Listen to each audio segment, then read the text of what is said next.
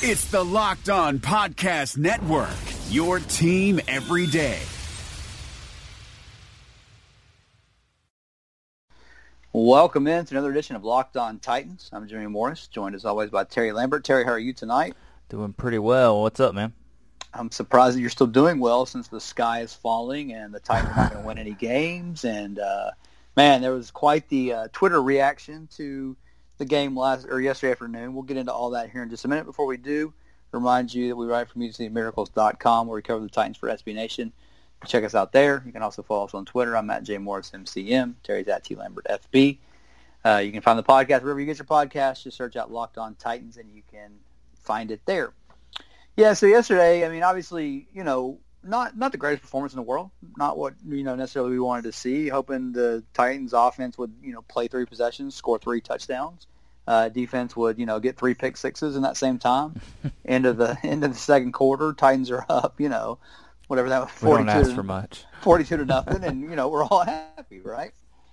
Well, that's not how it played out, obviously, and so this has led a lot of people to it's a disaster. They better not extend Marcus Mariota's contract and all this kind of stuff that I've seen out there. That's just crazy to me. The Browns went 4-0 last preseason, so everybody remember that. And then obviously they didn't win a game during the regular season, so it's the preseason. You need to take everything with a grain of salt. Like I said, sure, we would have liked to see some things better. To me, the biggest thing that everybody's freaking out about is the pass that Mariota short hopped to Corey Davis. When Corey Davis was wide open, sure, you would love to see him hit that throw, get a big play, whatever. After the game, basically both guys, Mariota and Davis, took the blame for what went wrong. There was miscommunication. It was not just a bad throw. It was a miscommunication. Davis wasn't where Marcus Mariota thought he should have been. You can read different analyst stuff on Twitter and try to decide whose fault it was or whatever. But the bigger point here is that the offense as a whole is not all the way there yet. And again, we've been telling you all along that was going to be the case, that it was going to take some time with this offense. But, some people apparently just saw that one play and have decided the season's over, Mariota's done, Corey Davis is a bust. I mean, everybody's just ready to give up. So maybe we had the added benefit of not watching the game live. So we didn't have Twitter up and following with the mob mentality. So maybe that plays into it. But I just I didn't see it that way. I mean, the offense wasn't good, don't get me wrong. They missed some things, but like Dan Orlovsky told us in the offseason, it's going to take some time, and don't be surprised when it starts slow. So I think we were expecting this.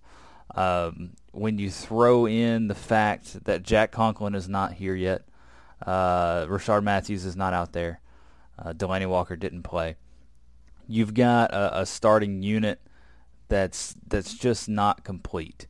So yes, you want to see the chemistry between 8 and 84. You want to see that. And honestly, it should be there. It should be coming along. By all accounts, it's come along in camp, but you didn't see it in that game setting, so everyone's losing their minds. If you're calling Marcus Mariota a bust over that, I don't know what to tell you. Because if you watch what happened after the play, Mariota comes right over to Davis, takes him under his arm, and says, "Hey, we're not on the same page." I don't know what he said, but clearly Marcus thought he was going to do one thing, and Davis thought another. So I don't think that's a big deal. And Vrabel said it's on him to get them on the same page. But it wasn't a matter of Marcus lacking the talent to get the ball there. It was just a miscommunication that's going to happen. Yes, it's frustrating because that happened all last season. But it's going to get better. I think the important thing to remember here is all the pieces are not in place yet. So let's wait and see. Yeah, absolutely. And there was another throw that Mariota missed. I can't remember who it was to offhand now.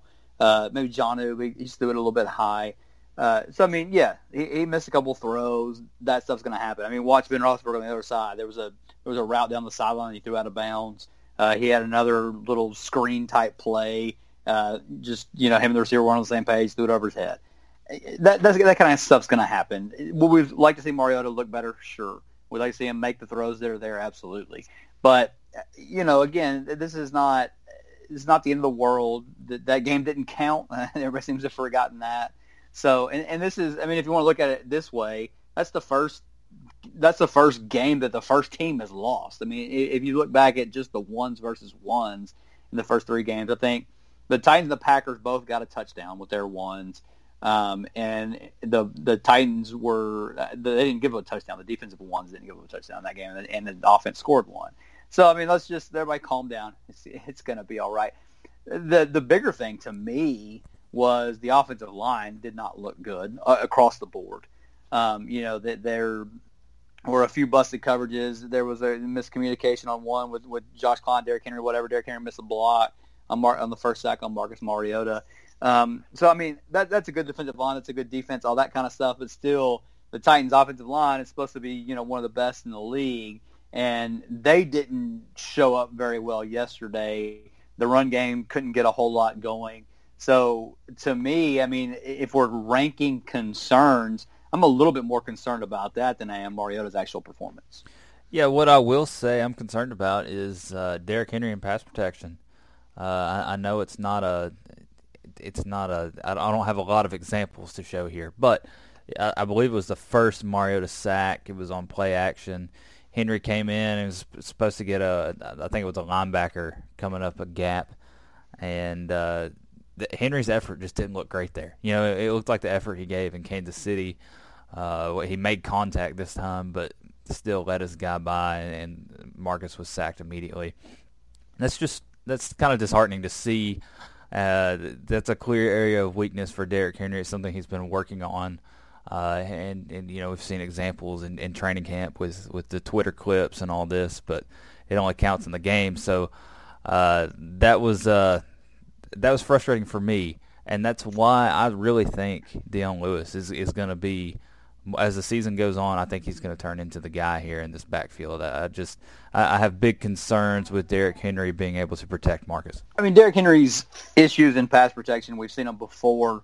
Hopefully that's something he can get figured out. But if he can't, like you said, Dion Lewis is going to get a lot of run in this offense. I mean, I think he's going to get a lot of run anyway, but he's going to get a lot more if Derrick Henry can't protect the quarterback. So that'll be something to watch. And then, like you said, a few minutes ago, you don't have Rashard Matthews out there. You don't have Delaney Walker out there. All that stuff takes its toll. And so, when you're operating not at 100%, and I mean, I know on one hand it sounds like we're making excuses here, but I'm just telling you, when you don't have your top weapons out there, it's going to handicap any offense. So all of that stuff combined to me is just like, okay, no, it wasn't what we wanted to see. We hoped that it would play out better than that, but let's not worry about it now. Let's see how things continue to develop. Let's worry about week 1 in Miami, because I don't think we're going to see many of these guys in the 4th preseason game. So, I don't know. No reason to freak out. We'll kind of just take that with a grain of salt, take that performance with a grain of salt, and again, hope that things, improve in practice each day. We're not really going to know. But they're going to continue to get more work in, get on the same page and all that stuff. And as the season go along, it'll get better. So I think we can take heart in that. All right, so we're really excited that MyBookie is back on as a sponsor of the show this year. We heard us talk about them last year, and if you want to know the best place to go, MyBookie is definitely it. They have the best lines. You can bet before the game, in the game, all that kind of stuff. You see all that stuff there. So I mean, it's really cool. You get paid quickly. I know that's a problem with others. That can be an issue with other sites. Not here. So again, what's really cool about them is you don't have to get an app. Their mobile site is awesome. It's easy to use. If you're like me, you do most stuff from your phone these days anyway. You don't have to worry about downloading an app and all that kind of stuff. You just go to their website like you would on a computer, and you can use everything there. So check it out. Like I said, a lot of stuff you can do before the game, in the game, halftime lines, all that kind of stuff. MyBookie.ag. If you join now, MyBookie will match your deposit dollar for dollar. So check that out. Use the promo code LOCKEDON to activate the offer. So visit MyBookie online today. That's MyBookie. And don't forget to use the promo code LOCKEDON when creating your account to claim the bonus.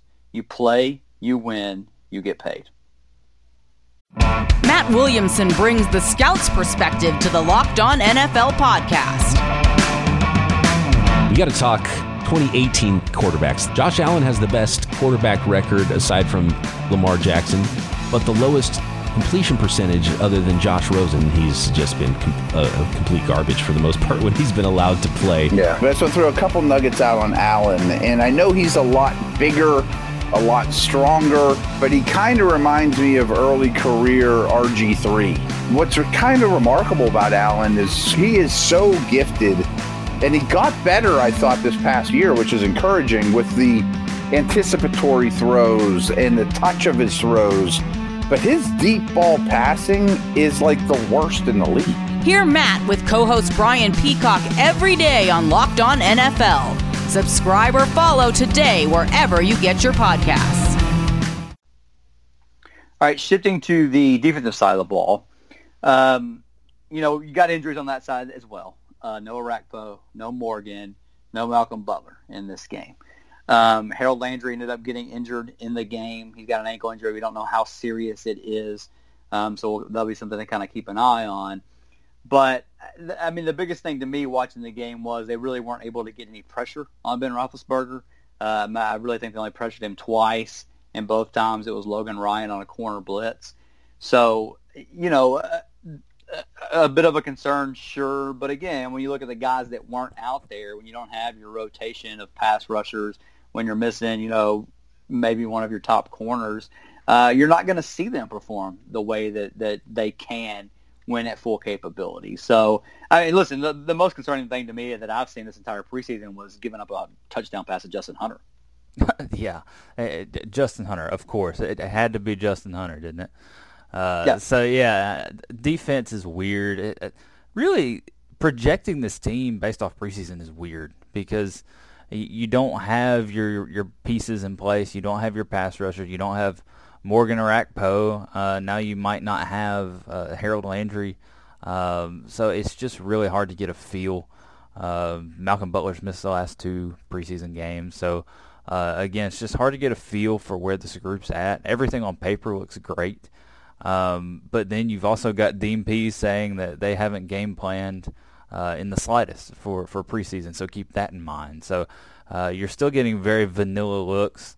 It was disappointing to see no pressure get to Ben.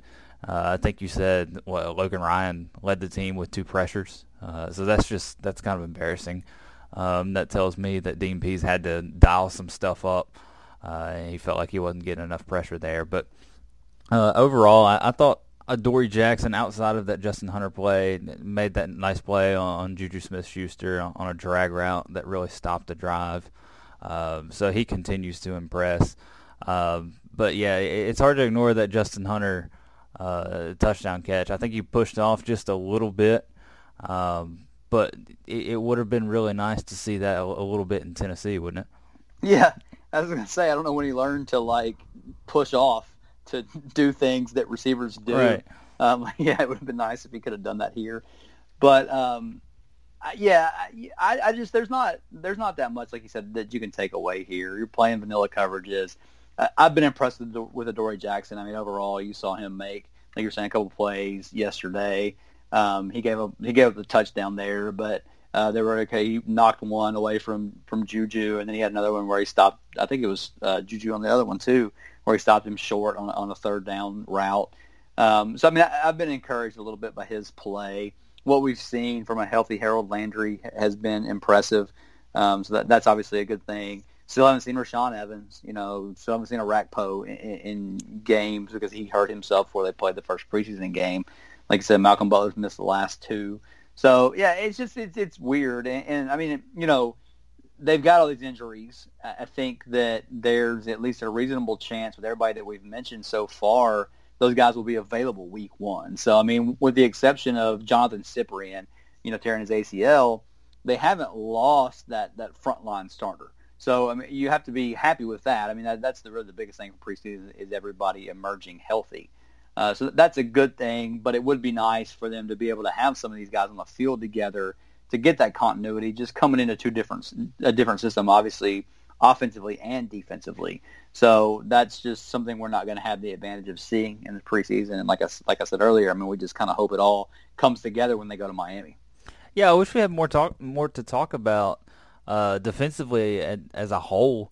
But you're right. I mean, Rashaan Evans, people forget about the first-round pick, and that's just crazy. But practiced, well, he didn't practice. He warmed up this week and then went back inside, said he didn't feel great. So who knows there. But, yeah, just so many pieces missing within this front seven, and then they're holding Malcolm Butler out. So it feels strange, but I want to believe in the unit, but we're not going to get to see that unit until Miami, I guess. Right, and like you said, I mean, you want to believe in it. You know the names. There have been different points where they've been productive throughout training camp and all that kind of stuff. So, again, I'm just going to hold out hope for that kind of stuff until we get something different, until we know what's going on. I'm just going to bet on the talent there and keep my optimism based off of what they've got on both sides of the ball. And again, we'll just kind of have to see how it all plays out. All right, coming up, we'll talk a little bit about some injury news stuff that happened today, and just a couple of roster moves that were made. So the biggest news of the day was that Rishard Matthews, this was on Sunday, was activated off of PUP. So he should be at practice this week. Paul Kuharsky reported last week that it was a meniscus issue, that he had a procedure done back early summer, late spring, and that's why he's been out this long. But obviously he's healthy enough now to be back, so they'll bring him on. I would doubt he plays in the preseason game, in the fourth preseason game, but expect him to be a full go for week one. So that's the biggest thing. That's the guy we've kind of been monitoring the most all along.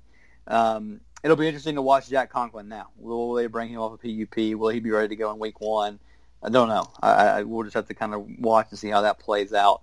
Michael Campanaro was a guy that a lot of people assumed was going to make this roster. They signed him to fill a role. He went on IR today. It's been a couple of weeks since we've seen him. So kind of a little bit more clarity at the receiver position. Now, Nick Williams injured his hamstring in the game on Saturday. Don't know how severe that is yet. But I don't know. It just seems like all along we've been with whoever this fifth and or sixth receiver is going to be. It's kind of fluctuated up and down based off of, sometimes performance, sometimes injuries. And now it's kind of your guess is as good as mine, because we're not going to get the severity of these injuries. So who knows what's going to end up there. I mean, we're not going to get any updates there. But the biggest thing for me is Harold Landry injuring the ankle, because the whole draft process was tied to his ankle. 16.5 sacks in 2016, then he comes back in 2017, and he hurts his ankle, and he's not the same player. So that's concerning to me. Of course, Vrabel's not going to tell us how bad of an injury that is, but that seemed to really alter his game at Boston College, and I would really hate for that to affect his rookie season, because it had started out so well. Yeah, that's going to be the biggest injury, I guess, of all this to watch is, and again, all we're going to know is if he practiced or not. That's all we're going to get until we get an injury report. The good news is we're only, a little bit over a week away from having an injury report, I guess a week and a half, because the Wednesday before Miami will be the first time they have to give that. So at that point, we'll get some type of indication of at least the amount of, practice they were able to participate in. So I don't know. Like you said, Rashaan Evans, we haven't seen him besides the brief period last week. Will he be back and all that kind of stuff? We'll continue to watch that. I don't know, and we have no idea how long these guys are going to play, if at all, on Thursday when the Titans play their fourth preseason game. So it'll just be kind of a wait-and-see type approach. I would be surprised to see Rashaan Evans, to see Rishard Matthews, guys that haven't played in the preseason at all, to see them play in this game, but who knows? They might feel like they need to be out there and get some reps. So we'll kind of keep an eye on that as the week goes along. Anything else we need to hit tonight? Yeah, I don't think Evans is going to play, but I think you can be encouraged with him at least getting warmed up last week. I don't see any scenario where he doesn't at least practice this week. So I think we can look forward to that. And then at least he'll be ready to go, be healthy for week one. I don't know how much he'll play or any of that stuff after missing basically the entire preseason with this injury, whatever we still don't know what it is.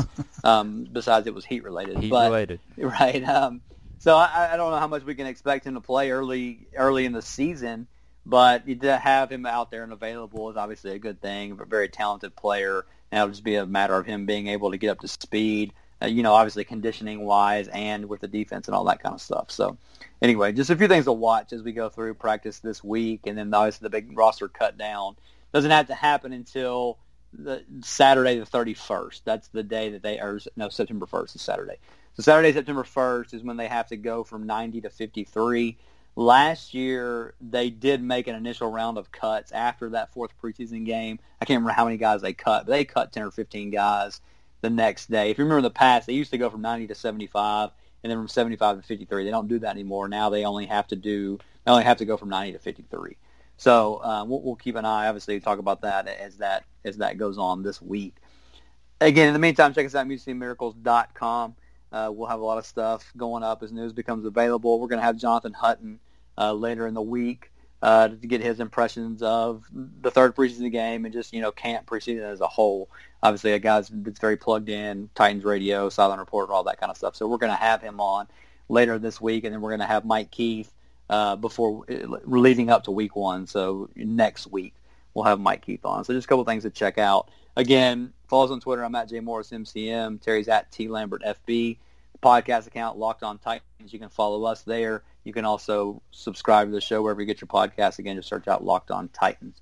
For Terry, this is Jimmy saying thanks for listening, and we will talk again later this week. Thanks for listening to the Locked On Podcast Network, but why stop now? Check out the daily Locked On Podcast Network for your favorite college team.